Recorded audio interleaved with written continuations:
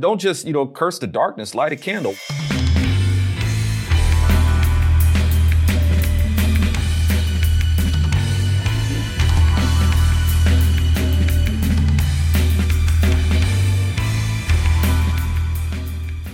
Howdy, folks. Welcome to the Virtue Signal. I'm Alfonso Rachel with my buddy Bill Whittle. Bill, man, when are you going to come out with that video game, man? We need another video game. We need like some sort of video game to compete with this nonsense. What did I see? We got between The Sims and, because, you're working on some video type stuff or animation, and then also animation itself. And that brings to mind these articles that I saw, Blue's Clues, and The Sims.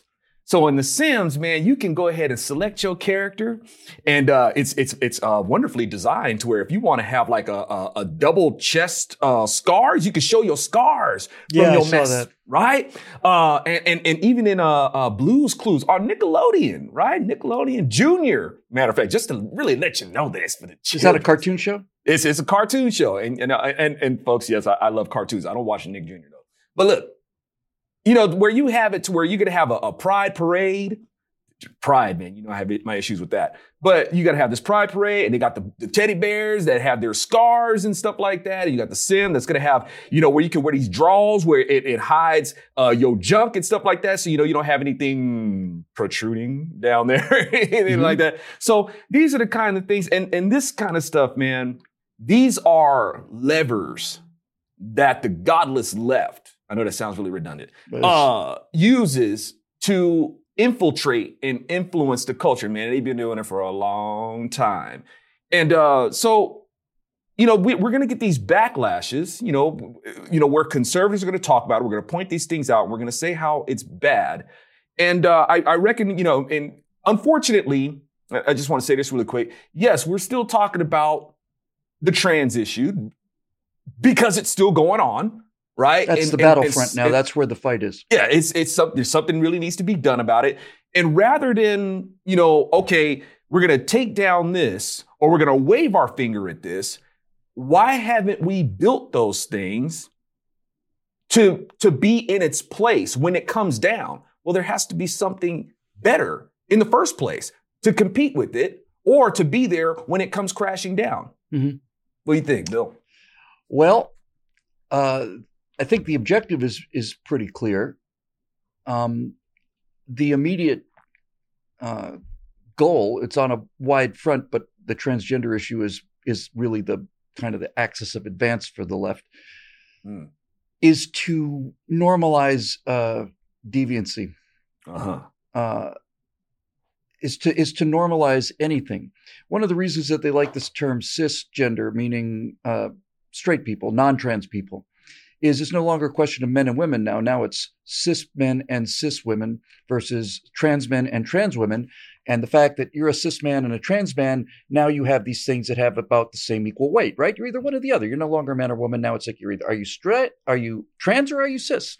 So I understand how all this stuff works. And it's this normalization of deviancy that is part of the genuine rapid advance on the destruction of any kind of, it's not even the destruction of morality so much as destruction of the entire idea of normalcy. There's a term in pop culture, for regular people called, it's derisively called normies. And there is a large and growing subculture of people who feel that any kind of normality is boring and therefore uncool, and therefore I don't want anything to do with it. There's a term that's come into use recently where you see almost exclusively young people, early teens to mid-teens, maybe even late teens, where they'll get on TikTok and they'll talk about how they're neurodivergent, which means that they either have ADHD or they think they've got gender dysphoria, or they've got they're anything they can come up with to make themselves into a protected class of victimhood. Mm-hmm. That's the goal, is to find which one of these protected victim classes you can squeeze into, especially if you're white, and double especially if you're white male, and triple especially if you're a white male straight person, and to the fourth power if you're a white male straight Christian person. But those last group don't generally fall into this trap.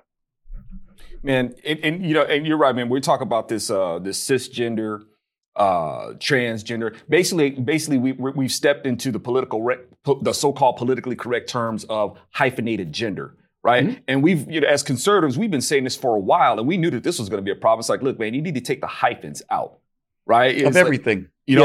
And like for me, it's I don't like the idea of being a hyphenated American. I'm just an American. But you even have a lot of, black conservatives say, no, I'm not a hyphenated American. I'm just an American. But they'll go out there and say, I'm a black Republican. I'm a black conservative. So, well, why are you hyphenating that? Yep. Right? You got to be consistent. And that's one of the reasons why we haven't really been able to effectively fight this thing, because we got to be consistent on our own end. And now we're stepped into a place where you're not only are you a hyphenated gender, you get into being a hyphenated species and all that sort of stuff. And the ridiculous of this it's going to go off the charts, and it's going to get worse. Let me just say one thing about the hyphen, if you don't mind. Mm-hmm. The entire purpose of the Frankfurt School and this decision made by these communist philosophers in the years immediately after World War II, they realized that communism wasn't going to come through what Marx predicted it was going to come through. Marx was wrong about Marxism. Marx said that it's going to be the oppressed workers that are going to bring about this egalitarian society. And it turned out that capitalism was producing so much wealth that just wasn't going to happen. Just wasn't. So they decided that it would have to come from the culture, then they would use the dispossessed as the vanguard. Mm-hmm. The entire theory of critical theory, including critical race theory, is you divide the country up into groups and set the groups against the middle, never against each other. That's why it's absolutely verboten for feminists to attack trans people or whatever. I'm not saying it doesn't happen, but it's like, no, everything has to attack the norm. Everything has to attack the middle. And so when you hyphenate yourself, what you've done is you've said, I'm no longer an American or male or anything like that. It's like, now I belong to this pie slice of this larger thing, right? I'm no longer an American. I'm an Anglo-American, or I'm an Asian American, or I'm whatever. I'm no longer a male. I'm a cis male, or I'm whenever that hyphen appears, it's probably better to think of it as like a slash. It's a dividing line is what it is. It's basically saying anytime you see that hyphen in terms of people using it to identify themselves, it is an indication that they have divided themselves up. So that's it. It's all about dividing people up. Absolutely, man. And that's exactly who Democrats are. And even speaking of hyphens, man, just as a side note, I don't even like to call Democrats, I don't like to call them communist Democrats, communist hyphen Democrats. I don't even see the point. Yeah, that's right. Same animal. Yeah, I don't see that, because the thing is, with that, calling Democrats, communists, that's like a reward for them. They don't have any shame in it. They're proud of it. It doesn't change anything. In fact, it makes it worse. And really, the more important thing to me is, why isn't calling them Democrats bad enough? Like, we're trying to add some weight to them being communists. Like, no, communists and socialists were inspired by Democrats. Yeah. There was a pushback against the term liberal among left-wingers when it's after Obama, it pretty much disappeared. But there was a period there after Reagan when you would say to you'd ask in a debate or something, you'd say, so you're a Democrat, so you're a liberal, huh? I'm not a liberal. Because they knew that people had associated with the term liberal with people who let prisoners out of jail and, who advocate drug use for teens and all of the other things that look so quaint today. And so that word became a kind of anathema. And I don't call them liberals because liberals associated with liberty. I call them progressives because they're progressing to take us right off the cliff. But progressive is cancer. Yeah, that's right. So they're getting more and more brazen about it. More and more young people are openly calling themselves socialists because they have been any history has been excluded from them. Any history.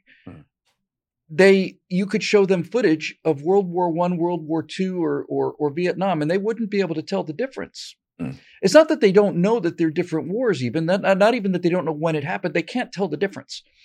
And I've seen evidence of this. So if you can destroy somebody's history if you can deprive somebody of their history, then their entire history, which means their identity, is an open blank slate that you can write upon and put whatever self-hating cues on that tablet that you want to. If you can make sure they don't know anything about their history, you write their own history for them, and that creates a personality that goes exactly where you want them to go. And this is how all the stuffs work, and this is why it works in The Sims and these cartoons, right? We're gonna normalize whatever we want. We're going to normalize everything to the degree that normal no longer means anything, and the degree of revulsion that progressives feel at the term normal is really it's a profound indicator of things. I'm kind of proud to be normal. I'm not normal in a lot of ways, but I've never felt that just being a regular American was anything other than about the highest honor somebody could hand you. Indeed, man. And this for me personally, this is why I've always had an aversion to the term liberal itself, and an aversion to not referring to the left wing as liberal, because liberal itself, whether a person wants to consider it classical liberalism or liberalism, whichever, you can't actually define what it is, because what may be liberal to one person is another set of what liberalism is to another person. So who can actually put constraints on what it is, which automatically cancels itself out. And whoever's going to be the survival, the one fitting the model of survival of the fittest is the one who's going to be able to dictate to what somebody else has to view as liberalism. We have to live under that.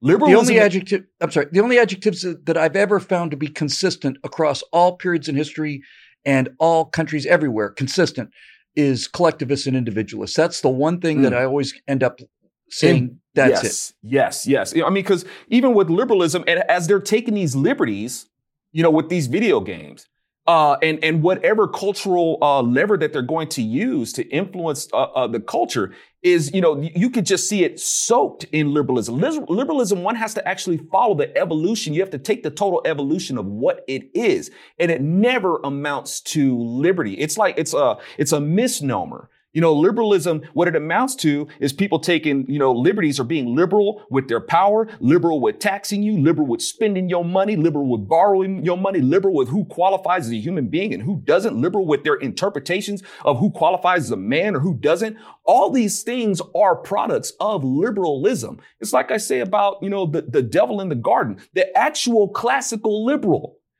the one who comes in and says, hey, you're not really free. Let me tell you what freedom really is, and sucker these people into forfeiting the absolute liberty that they had. That's what liberalism does. Now, had they actually been conservative and stuck to what God said and been radical about what God says, the root of the law himself, had they done that, well, then they wouldn't have been suckered by the rebel, the devil. So you can kind of make an analogy between that and the difference between those two things, between being free and then having a liberal tell you about freedom. You can make that same kind of argument about genuine faith versus religious dogma, right? I mean, religiousism, right? Where the religion is more important than what the religion is about. Yes, absolutely. Because and liberalism itself, man, you want to talk about a religion. Woo! And in a religion, you can make a bunch of amendments. When it's a man-made dogma, assuming to uphold whatever religious dogma that it is, you can't get away from the man-made aspect of it. And liberalism is no different. It's a religion, and you can make all sorts of amendments to it to suit your own worldview and narrative. And if you want to, how far you want to go with it, you can go ahead and take it to where you make it official in office, and other people have to live by your ideas of freedom. That's what liberalism does. Conservatism, however, when it's based particularly on the Bible, as the Constitution is, when it has that and it understands that, dude, these are your God-given rights. And you do not want to put in things or institute anything that's going to mess with that, so we can uphold the balance of liberty and the balance of freedom. That's where conservatism comes in. But even it's like I'll hear people say that, They'll talk about classical liberalism. That's fine. But even if you're going to be a classical liberal, you still got to be conservative about it, because if you don't and it goes unconstrained, well, you end up with people instituting perversion for us to have a live under. And it comes through mediums like these video games. And I love video games, right? Constrained is really the word. Constrained doesn't mean, doesn't even really mean confined. It just means that there are boundaries which freedom has to operate within. And if you want to take this purest argument of like, well, you don't need any laws, you should be able to do whatever you want to all the time, that's not freedom. That's anarchy, and that's the rule of the toughest and the fittest and all the rest of it. So so all of this has to be constrained. And when people say, well, conservatism is so old-fashioned, yes, I do. It is. And at some point you have to stop and ask yourself, if you were to just for a minute take all morality and religion off the table, all Christianity and Judaism, all of it, just wipe it away, just for the sake of the argument. What you're really dealing with these conservative principles is billions and billions of human lives over thousands and thousands of years, through trial and error, have shown that these things that we revere lead to the largest amount of happiness that is possible to obtain on a flawed real world planet that we actually live on. It's billions of human lives that have either adhered to a certain set of principle or not. And the reason that they're conservative principles is because these are the ones that work.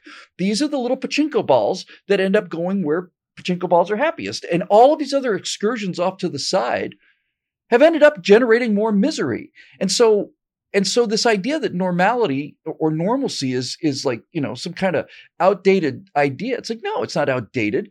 It's a mathematical probabilistic picture of what's true, what's really true, what will make your life better and what will make your life worse, what will make you happier and what will make you more miserable. And those are the constraints that we call conservatism. These are the things that we say, theoretically, yes, any action you take is possible, and you can live in a society where like ours is becoming, you can literally do anything.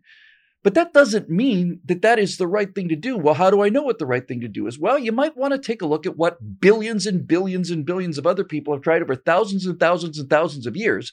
You might want to start there, because there's nothing new under the sun. Everything that these people are trying is stuff that's been tried before. In ancient Rome, there was a debate in 30 AD about handing out food, and they talked about Gaius Gracchus, who handed out a bunch of food from the public treasury in 150 BC. So 200 years earlier, the Romans were saying, we tried this and it didn't work, and they were saying that in 50 AD. So none of this is new. All of this is simply to say that this is why the entire idea of normalcy has to be destroyed, because normalcy represents a statistical, probabilistic range of behaviors that lead to increased happiness and increased freedom. I hear you, man. And then the thing is, but even normalcy is another one of those instances where a person can be liberal with what normalcy is. That's the thing about it. Who has the corner? I mean, don't get me wrong, man. I mean, you have these historical markers, these things that you can refer to throughout history. But I mean, even with that, Bill, people can take liberties on how they're going to view history and how they're going to promote their idea of history. Like I often hear the term, it's the winners who write history. I don't agree with that. I think the losers write history, because the losers who are going to be the most butthurt about it and want to put out their narrative in their lament about what the history was. And then they get in there and they find whatever institution of influence that they can get into, as we see with our institutions of higher learning, our education system, our entertainment and news media system. They've taken to it all. The losers are the ones who are running that, and they're telling the story of how things have gone down. And so they're the ones dictating to what normalcy is. I'll split a hair with you on this one. I think that the winners write history It's the losers that rewrite history. Oh, I like it. Okay. Yeah, I think that's how it works. Yes. Right? When you have conquered, when your ideals are prevalent, and you're either the Romans or the Egyptians, whoever, and you've conquered all your enemies, and you write the history, and you make yourself look good because we're the victors, and we are the ones who are publishing books because the people that we've defeated are now in chains or whatever the case may be. So the victors write history. And then once the victors have gone conveniently to sleep or are out on the town or drunk or whatever, then the losers start this termite-like erosion, right? And they start rewriting all of this stuff. And that's what we're seeing right now. We're seeing a rewriting of normalcy. Yes. And defining normalcy out of existence. And it's not a mystery why. What's a mystery is why we don't do more about it. Oh man, great question, man. That's it right there. Because we don't want to, as the saying goes, don't just curse the darkness, light a candle. Why are we're the ones with the candles. It's kind of a handy thing to have when you're fighting darkness, right? They don't have any light. They don't have any truth. We've got the truth. How about we deploy it every now and then? Dang it, why not, right? And not only that, not embolden them and not be deceived by somebody showing an ounce of morality or something like that, or something that kind of squares up with your political worldview, and put it and giving especially when it comes to the politics, giving that precedence over the real issue, not just the symptom, but the root cause of it. Like, say, for instance, in that article that I had seen, concerning the Sims, you have Gays Against Groomers quipped that children were now able to be groomed in the metaverse, slamming the Sims for promoting body mutilation and self-harm to children. Okay, this is not inclusive or affirming, they added. It's a virtual gateway drug with real-life consequences. Okay, freeze. Homosexuality was the gateway drug that got us here. Okay, so you got homosexuals trying to distinguish themselves as the sanctified group apart from the LGBT. It's like, no, I was warning about this years ago and got shunned for it. It's like, look, man, this isn't about bigotry or anything like this against homosexuals. They're human beings. It's their behavior that I disagree with. And I know that this behavior is going to open up the floodgates when people wrap their arms around this. Is going to turn into a real problem. Okay, not because I'm some sort of clairvoyant and because I know, but because I read it. I read it in the Word of God. This is going to be a problem.